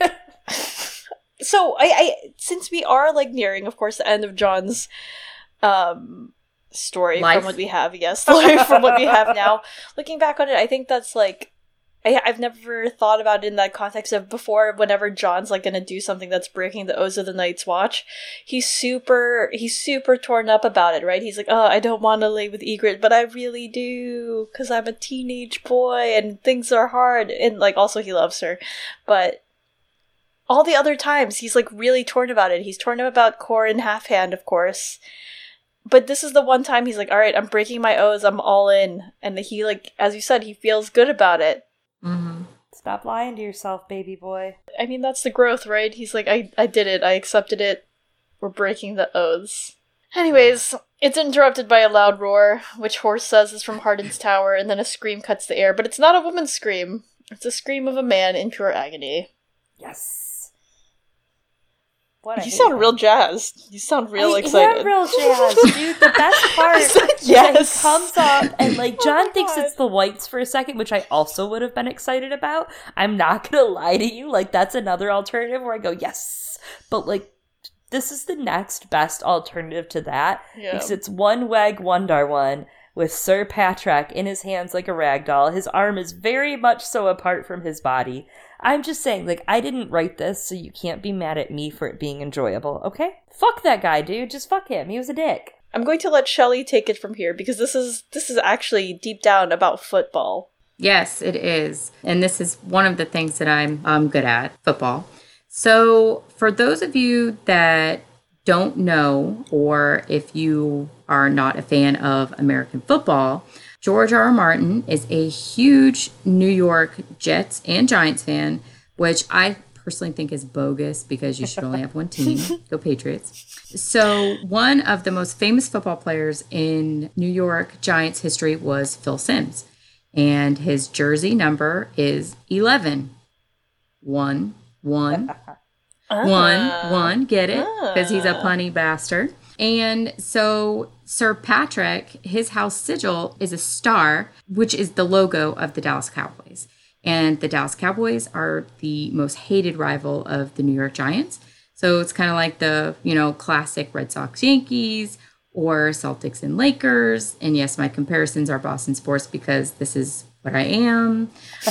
So you have George R. R. Martin's beloved giant, just absolutely destroying and murdering his rival, yes. Sir Patrak, which is the Dallas Cowboys. And this all was like a bet between George R. R. Martin and one of his friends. And he wrote this in there, and it was really great. And just a little side note that for those of you who might not know, and this isn't a spoiler or anything if you haven't gotten, your Tyrion chapters in, but there is a part where Tyrion, and when they're, going down the river and they talk about Triarch Berlecchio, and that is also a reference to Patriots head coach Bill Belichick, who George R. R. Martin hates. And much like, our friend Jeff from Donacast hates the Patriots. And there's a little story about how he was undefeated and just kicked so much ass until he came up on a giant and the giant killed him. And that's a little homage to the Patriots' undefeated season until they lost to the Giants in the Super Bowl. So yeah, the sports, puns, analogies, homage, they're all through A Song of Ice and Fire if you know where to look. I didn't at first, and I just thought that was really cool, especially for me being a Patriots fan, and George R. R. Martin hates my team. So yeah. All right, so that's enough sports. So back to you, ladies. Wait, do you hate the Giants? I never hated the Giants. I mean, the Giants hurt my heart when David Tyree had that helmet catch. For those of you who watch sports, you'll know what I'm talking about if you're a big football fan. But we're not really rivals. But, the Jets are the Patriots' rival, but not the Giants. That's why I think it's kind of trash that he has two teams. You should only get one. You don't get to choose one NFC team and one AFC team. It's just, no, you don't do that. So, anyways, I digress. My own tangent, guys. My own tangent. I'm so proud of myself. You should have them always. And it's interesting because Patrick St. Dennis is his friend that he made the bet with. He's a genre blogger. His site is Pat's Fantasy Hot List, and he's reviewed Martin's works for a long time, like not just A Song of Ice and Fire. And they had the bet over who would win their season, and George won his first two bets, and he made Patrick St. Dennis read books that he chose. And then for the third season, he lost and agreed to put him in one of the books. So he had to actually build this up. So Patrick of Kings Mountain is Patrick St. Dennis, and his death was part of the wager. And Kings Mountain refers to Dennis's home of Montreal, which Old French is Royal Mountain. So that's where Sir Patrick comes from, of the mountain. Kings Mountain comes from Patrick St. Dennis's Quebec background. I love it. It just blows your mind that he just wrote all this in for a bet. I just love it. Yeah, I can't believe that he did all that just to kill off Sir Patrick. Truly a legend. Truly. Oh, yes, absolutely. I mean, the petty is unmatched. Yeah, and this is kind of gruesome. I don't remember this being quite so gruesome as this time. Every time I read it, I learn something new, but this was way more gruesome because 1-1 is bleeding and he's like swinging the dead knight and just banging Patrick's head on the tower until it's a bloody pulp. Like an orange, like a melon. His cloak is all like red now instead of just blue, and there's blood and bone just spurting everywhere, and everybody is coming outside. Like, this is not like a secluded area. Everyone is coming out to see this happening. And Jon is like, I need everyone just to get back, be calm, put your steel away, and like 1-1 tears off the other arm. Oh, no. At least Patrick can't feel it anymore. Is that? I'm sad. I wish he could. Fucker. Oh. I don't know why I'm so mean to him. I just really don't like him, and I really don't like Garrick. Something about Garrick. I know what I don't like about Garrick. I digress. So Jon is like, Leathers, calm him down. Like, use the old tongue. Everyone, get away from him. Get back. Stop scaring him. And he's like, couldn't they see the giant had been cut? Jon had to put an end to this, or more men would die. This is where Jon's focus is, everyone. Just to put that out there. I know. Jon. Because I'm just like, no, Jon. They can't. They literally can't. There's a giant tearing a body apart in front of everyone. Everyone can just see, like, oh, this guy who's, like, technically on our side, maybe, is dying at the hands of the giant that you promised was gonna be gentle. But you know what? George lost a bet. So too fucking bad, Jon, alright? They don't see that the giant was cut. They don't care who made the first wrong, unlike Jon right now. Jon's like, threaten anyone who makes the first move, I'm gonna behead you. Jon, like, did that last chapter to his own men, right? And because Patrick's body is mutilated, and that's all anyone's like, how would they see that the giant's been cut? Everyone's just like, oh my god! Yeah, Jon? There's literally a burst of a man on the ground. And a pulpy melon head. Oh my god. Yeah. Everyone's just like, oh, wow. What? Jon sees a glint of steel then out of the corner of his eye, and it's Wick Whittlestick slashing steel at his throat. Jon's like, excuse me, in front of my salad / body? He twists away from it, so it merely grazes him. And he feels the blood then on his neck, and he asks Wick why. And Wick says, for the watch. Then Jon catches his wrist, forces him to drop the dagger, and then Wick backs away, his hands up, like, wasn't me? Wasn't me? Yes, it was, Wick. We all saw you. I seen it. He's like, yeah, he was like, I didn't make the first move.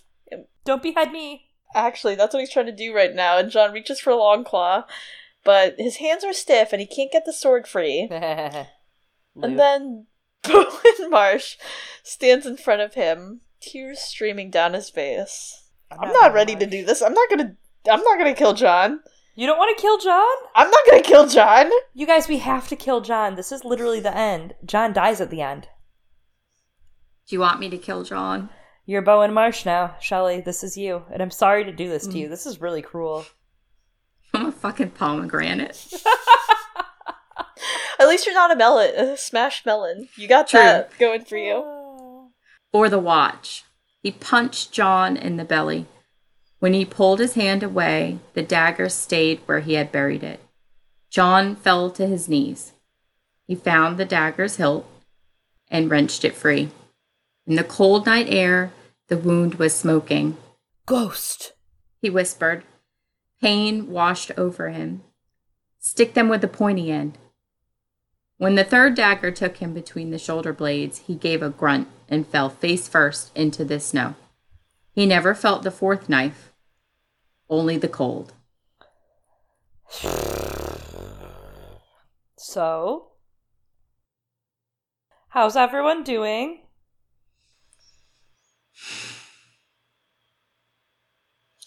It's good. We're good. We did it. We made it through John. All right, we did. Made it You through know this. what's happening at the same time as this, though? My heart is breaking. Well, that too, but there's another smoking wound. Danny Is and there? Drogon. Ooh. Drogon's blood in the cold night That air. is The true. wound was smoking. Ooh. Yeah. I think it's cute that he thinks his wound is smoking. John, that's steam. You That's steam, you idiot. you gorgeous idiot. Ah. John's never had to be smart. Precious Anne. Ah. So someone Poor asked, boy. I forgot, who was it? Someone was asking, I don't know if they were asking us or someone else, like, why does everyone describe John as beautiful? And I just want to address, it's not us. It's everyone else in the books. Like, they keep saying that about John. I'm like, okay. Hey, yeah, it's totally not us. We're just going off the hints that we've been given. Going off of Craster. Craster's my source. Literally, though. Not joking. Absolutely. So, what do you guys think about his hand? Obviously, we've had such a strong bit of John with his hand, like in John 2 in A Dance of Dragons. If he let his sword hand stiffen and grow clumsy, it well might be the end of him, he knew. I think it's interesting, and we're definitely going to dig into what this whole hand stuff means. Especially as we talk about Jamie later on. God, I gotta give you a hand on that one, Eliana. oh, really, wow. because that's... Wow. But yeah, like, I mean, it's part of, it's something that signals change in John, of course, right? And comes at a pivotal time for him when he starts realizing what his place is in the real story. And of course, Jamie loses his hand at a pivotal point in his story, and as he comes to realize, wait, who am I really? Yeah.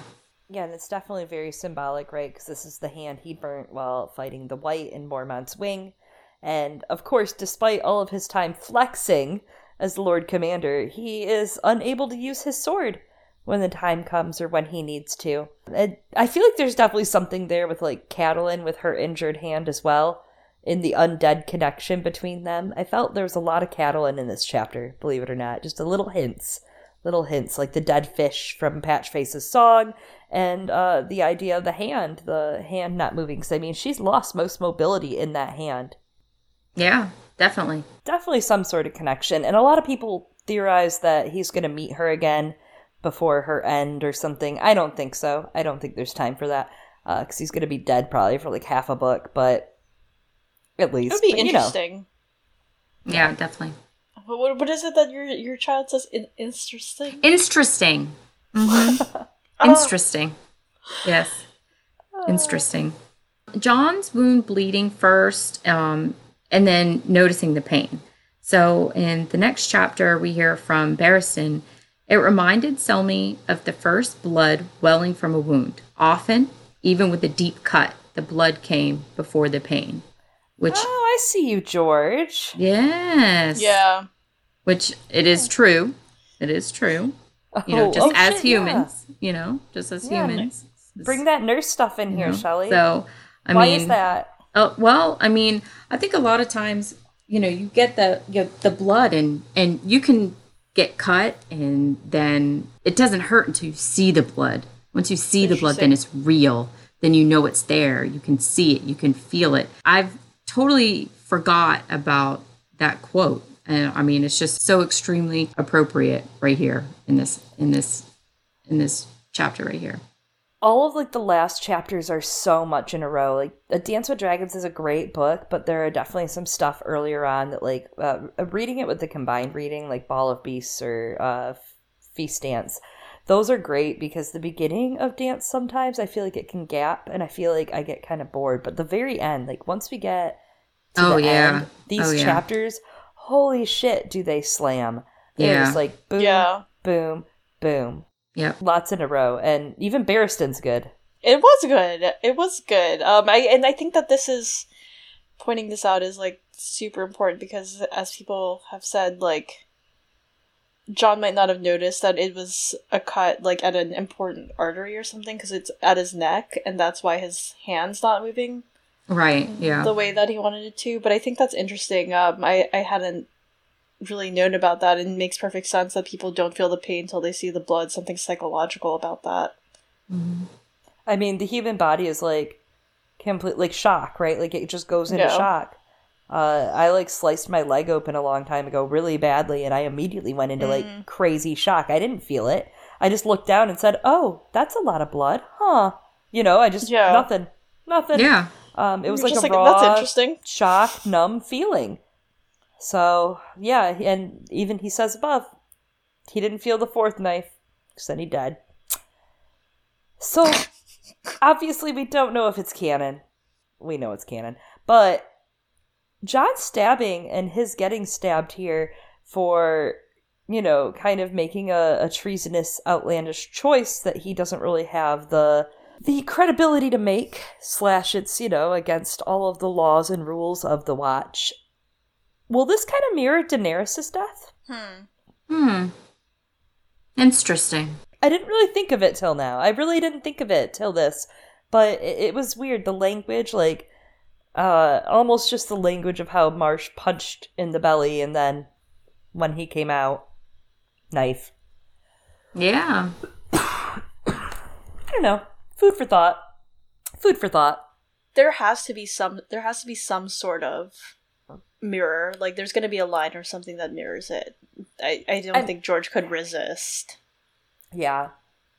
I don't know what yet, but yeah, I could see that. And I mean, overall, it's same thematics, right? It's someone kind of overreaching what they're doing. Yeah, I mean, if Drogon also survives, right, it could be like, oh, her trying to reach out for Drogon or her dragon or something the way that John's reaching for the sword. I thought you meant O as in Quentin, I'm sorry. Oh, no, that was just a filler word. Sometimes I just say O. Well, I mean, speaking of Quentin, John's death juxtaposed against Quentin's death in the last chapter is something here we should talk about. You get that line, Quentin turned and threw his left arm across his face to shield his eyes from the furnace wind. Rhaegal, he reminded himself, the green one is Rhaegal. When he raised his whip, he saw the lash was burning. His hand as well. All of him was burning. Oh, he thought. Then he began to scream.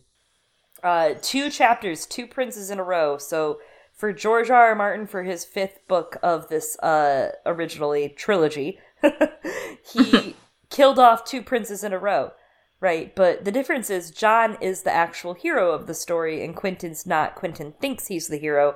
John gets to come back.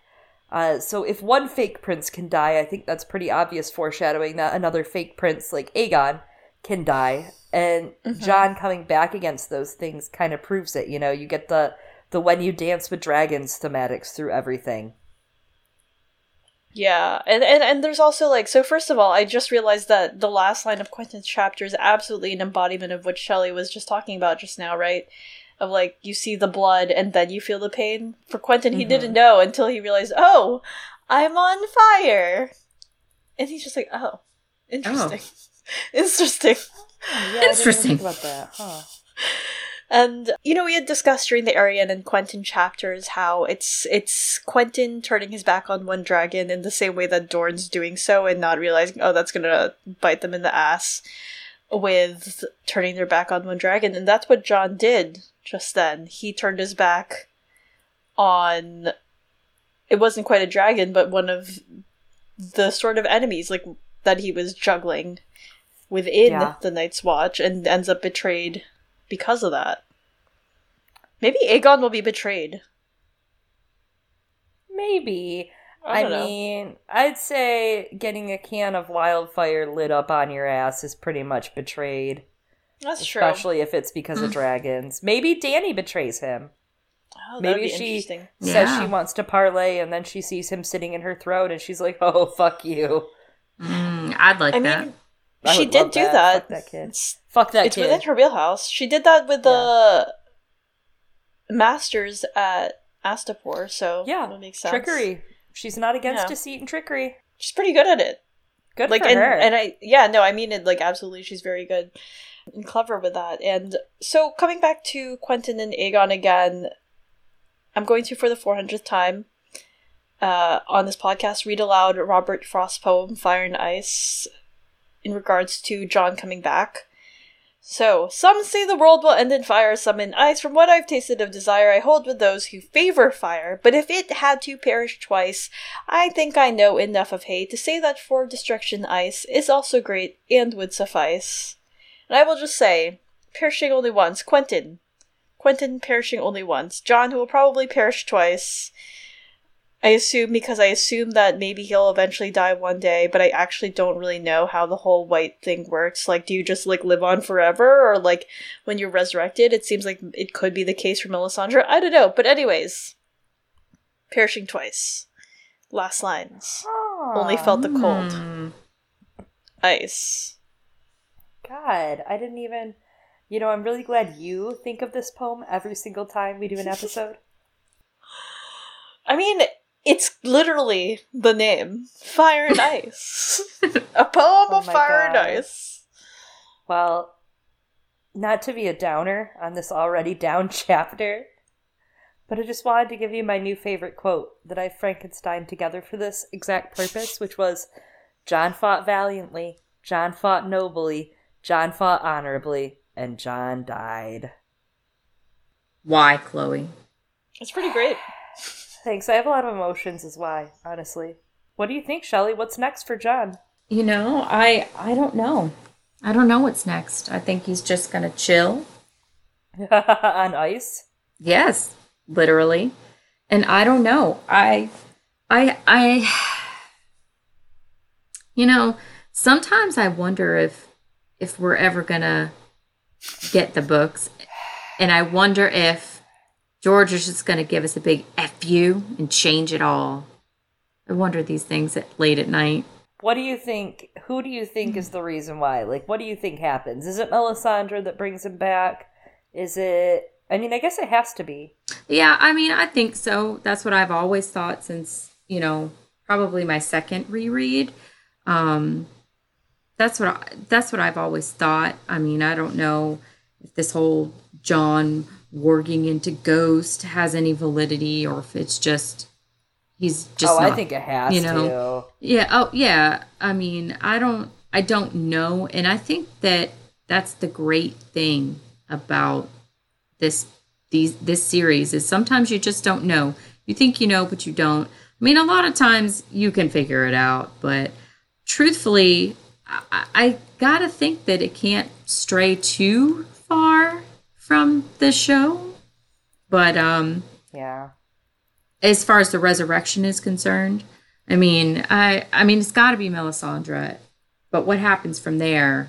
I'm hoping that we just get tons of details, and it's just amazing. And this book that we've all been waiting for almost a decade finally satisfies.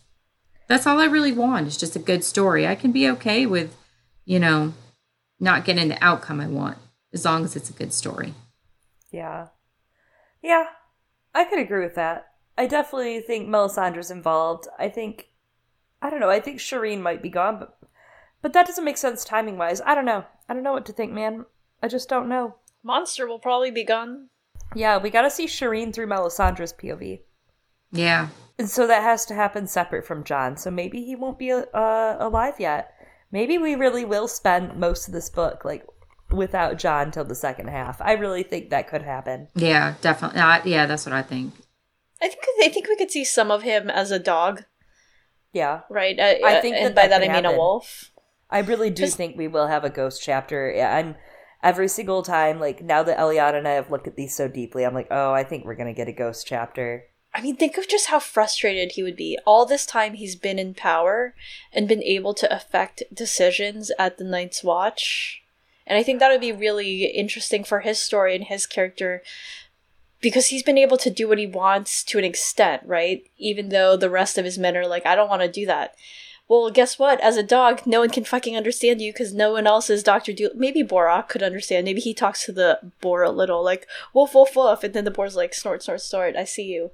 Right? Okay. But that's the most. That's the furthest it goes. And he won't be able to do anything. Yeah, he'd be helpless. And who knows if the thoughts we even got from him would be, I don't know, would be something like cohesive. You know what I mean? Like, to pull much of like, this is what John's thinking. We might not even get that far. We might just get Ghost did this and he went here and did this and that's it. I always think about what's going to happen to John's body, you know? Yeah. Like, Davos isn't going to be there guarding his body, you know? I think I've always thought about that. And then when we see how the show did it, like, okay, I get it from, you know, but how's it going to be in the book? They're going to keep him on ice? They're going to burn his body? What's going to happen? I've always wondered about that. Ooh, yeah, probably no haircut. You know, I'd might hope have been no a show haircut. thing. Yeah, that's definitely a show thing. Yeah, I guess we're gonna have to wait to find out until we get our new copies next week of The Winds of Winter. Yeah, Next week. It's coming next week. And then That's A Dream awesome. of Spring the week after that. Yeah, you guys should check your subscriptions. You would know that already, obviously. If only. If only. Oh God, I wish. So, we spent some time just now reflecting on the passage of John, thinking of these little vignettes, these images of his family at Winterfell, and that leading into his decision to storm Winterfell with with a pack of free folk. Great optics once more. And it reminds me again of Maester Aemon's quote to John. And John this time finally picks differently, right? Of what is honor compared to a woman's love? What is duty against the feel of a newborn son in your arms or the memory of a brother's smile? Which is what one of the images that John thinks of. Wind in words. We are only human and the gods have fashioned us for love. That is our great glory and our great tragedy. And I think this just like, once more, we've been seeing it throughout these past few chapters in Dance and Storm, especially, of it seems as though it's not going to be as simple as the television show, right, where they make it like, oh, Jon's killing Daenerys because she's, I don't know, gone like full Hitler. I think that there's going to be more complexity for Jon, and he's picking partially between, of course, his two families, the two memories, the two kinds of women's love, those of his sisters, those of his aunt lover. And it's going to be, I think, he's going to pick the Stark side and to protect his sisters, and I think it's going to come down to something more like that. His sister cousins, in the way that it is for the Harls and their children. Yeah. Earlier we talked about Silver Lining Playbook, and we brought up Hemingway, and we brought up A Farewell to Arms, and there's this quote that I think really does encompass a lot of what Jon has gone through in this arc. He started out, a young boy that obviously he didn't have it hard growing up. Yes, his stepmother was emotionally abusive to him, but he ate. He learns from these boys at the Night's Watch, hey dude, you lived an okay life. Time to make something else of yourself. And he does. He doesn't sit there being a brat for more than a couple chapters, right? He says, you know what? I did have a little bit of extra help that these guys didn't, and I'm going to work my way up now. And to be fair, he does kind of, cheat at that, but it wasn't his fault. It was Sam's. So I blame Sam. It was Sam's. It was Sam's fault for that. But Sam did that because that's Sam's bravery, right? And that's Sam thinks that Jon is a good person. He knows Jon is a good person. He knows that Jon is brave and courageous. And this quote from A Farewell to Arms by Hemingway, I thought really just fits Jon. If people bring so much courage to this world, the world has to kill them to break them. So of course it kills them. The world breaks everyone, and afterward many are strong at the broken places. But those that will not break, it kills. It kills the very good, and the very gentle, and the very brave impartially. If you are none of these, you can be sure it will kill you too, but there will be no special hurry. So, Bowen Marsh, looking at you. There will be no special hurry, but you're gonna die. Did you say Broken Man? Is this about the Broken Man? Yes, this is literally the Broken Man speech. Is really what it is. But it's talking about, fighting for the good in the world, which Jon is. He's fighting for these peoples, for these free folk. Even if he doesn't believe in the assimilation that he's putting them through, he knows it's the only way to quote unquote save them. He's still trying, and he's still trying to do the right thing. And going south to Winterfell wasn't the wrong thing. That's also the right thing to do. It's the wrong thing for Jon to do as Lord Commander. It's the wrong thing for the Lord Commander to do, but it's not wrong. I mean, Jon still did the right thing. And that's what makes him so great. It's because he tries to do the right thing. And even though he fucks up all the time, he still tries. And that's why he's so great as a character, because he's like all of us. We try to do the right thing, but fuck up all the time. But I mean, and that's why I've always just loved Jon as a character, is because even though he was sassy and bratty, he was also, brave and courageous and did the things that people needed to do, but were too afraid to do. So I think that he made some pretty stupid choices, but he made the choices that he made because he thought it was the right thing to do. And at the end of the day, that's really how we should all live our lives, right? Just do what you think is right. Yeah, do your best. Just get your gold star. Yeah, and you know what? Sometimes Jon might not have been the most interesting all the time, right? Maybe he wasn't always very vast, so to say, but he always tried, and I always give him his gold star sticker, and I think that's all we can ask of him, especially because he's dead. Ow. Wow, you really ended it there. Yep, just wanted to make sure we remembered that we killed Jon. We killed Jon Snow. And she made me do it. I know, I made you do it. I invited Shelley on here, and I was like, here's the knife. You do it, Shelley. Yes. Push it in. Well, Shelley, what are your final feelings on this chapter, on Jon? Tell us, and thank you so much for being on with us. We're so excited to have you. Thank you for having me on. It's been great. My final thoughts are, I can't believe this is the last Jon chapter. It was very hard for me to keep reading and realize there wasn't going to be a Jon chapter. I kept thinking my first time I read the book, oh, well, he's okay. Like, he's just going to pass out and, his body will go into shock, but, he'll be fine. But then you read and there's no more Jon. So my only thought is that, and how I try to live my life as me, is you just have to hope that you're going to get the answers that you want. And you have to just keep holding on to the hope that you're going to get the answers you want, the book you want. And I'll, that's another day, but, Next week. It's next week. Yes. Yeah, So this is a tough chapter for me. I like that it's not a particularly, super long chapter, because it's so meaty and it has so much in it. And I just can't believe it's over. I mean, this Jon POV with you guys has gone on for so long. I can't believe it's over. I'm just... Oh my God, me either. I mean, we thought it was going to be done before, but yeah, agreed. I'm just... and I'm bummed about it, though, because when you guys told me, when I found out that you guys were doing Jon, I was like, yes! I was pumped. I was psyched. I couldn't wait, And now... what is life? I know. I don't know how to feel. Yeah, I do feel a little lost. I really do. we kind of slowed down doing our John chapters and started doing, just one at a time. And I think it was worthwhile to do so because we've just caught so many details I don't think we would have caught stuffing a bunch together. So I'm glad we took our time. I really am. Me too.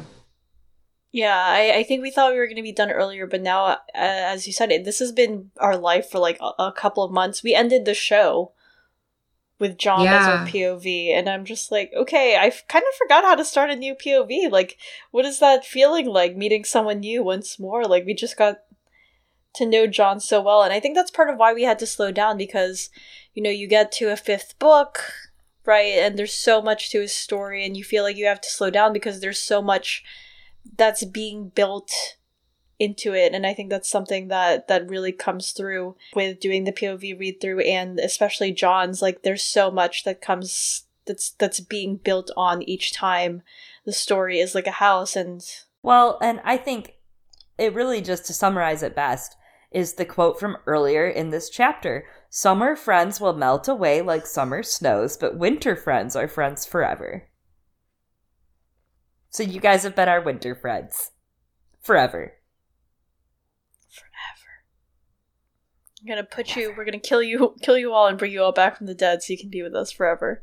That's not what we're doing, Eliana. You can't just tell them that. That's what you said. When you subscribe for $30 and up, you too can be killed. Be part of our army of the dead. Shelly, tell everyone where they can find you on the internet and follow your hot takes on footballs. And John. You can find me at The Lady Shelly on Twitter. Heck yeah. That is at The Lady Shelly. Yes, you can find me for some takes on football, for all things craziness, Jon Snow, you name it, I'm there. I really don't understand your football tweets, but I respect them, and I think that's what's important. I appreciate that. Yeah, I see you. Well, as always, thank you guys so much for listening in to us. We finished John. This is it. We'll come back to John someday. We will. Someday. Probably. Right? Maybe. Tomorrow? I hope. Next week? Not next week. But you can tune in the beginning of February to hear us talk about Jaime Lannister. We'll be taking a week off, but we will be back in action, back in white, not back in black this time. What is up with that? On the 7th. Indeed. And so keep up with those announcements. We are going to, of course, do our His Dark Materials podcast the last week of January, and you can know when all those happen by following us on Twitter at Girls Gone Canon, CANON, or maybe you have thoughts. Maybe you too would like to mourn the end of Jon Snow, ? And want to send us an email at girlsgonecanon@gmail.com.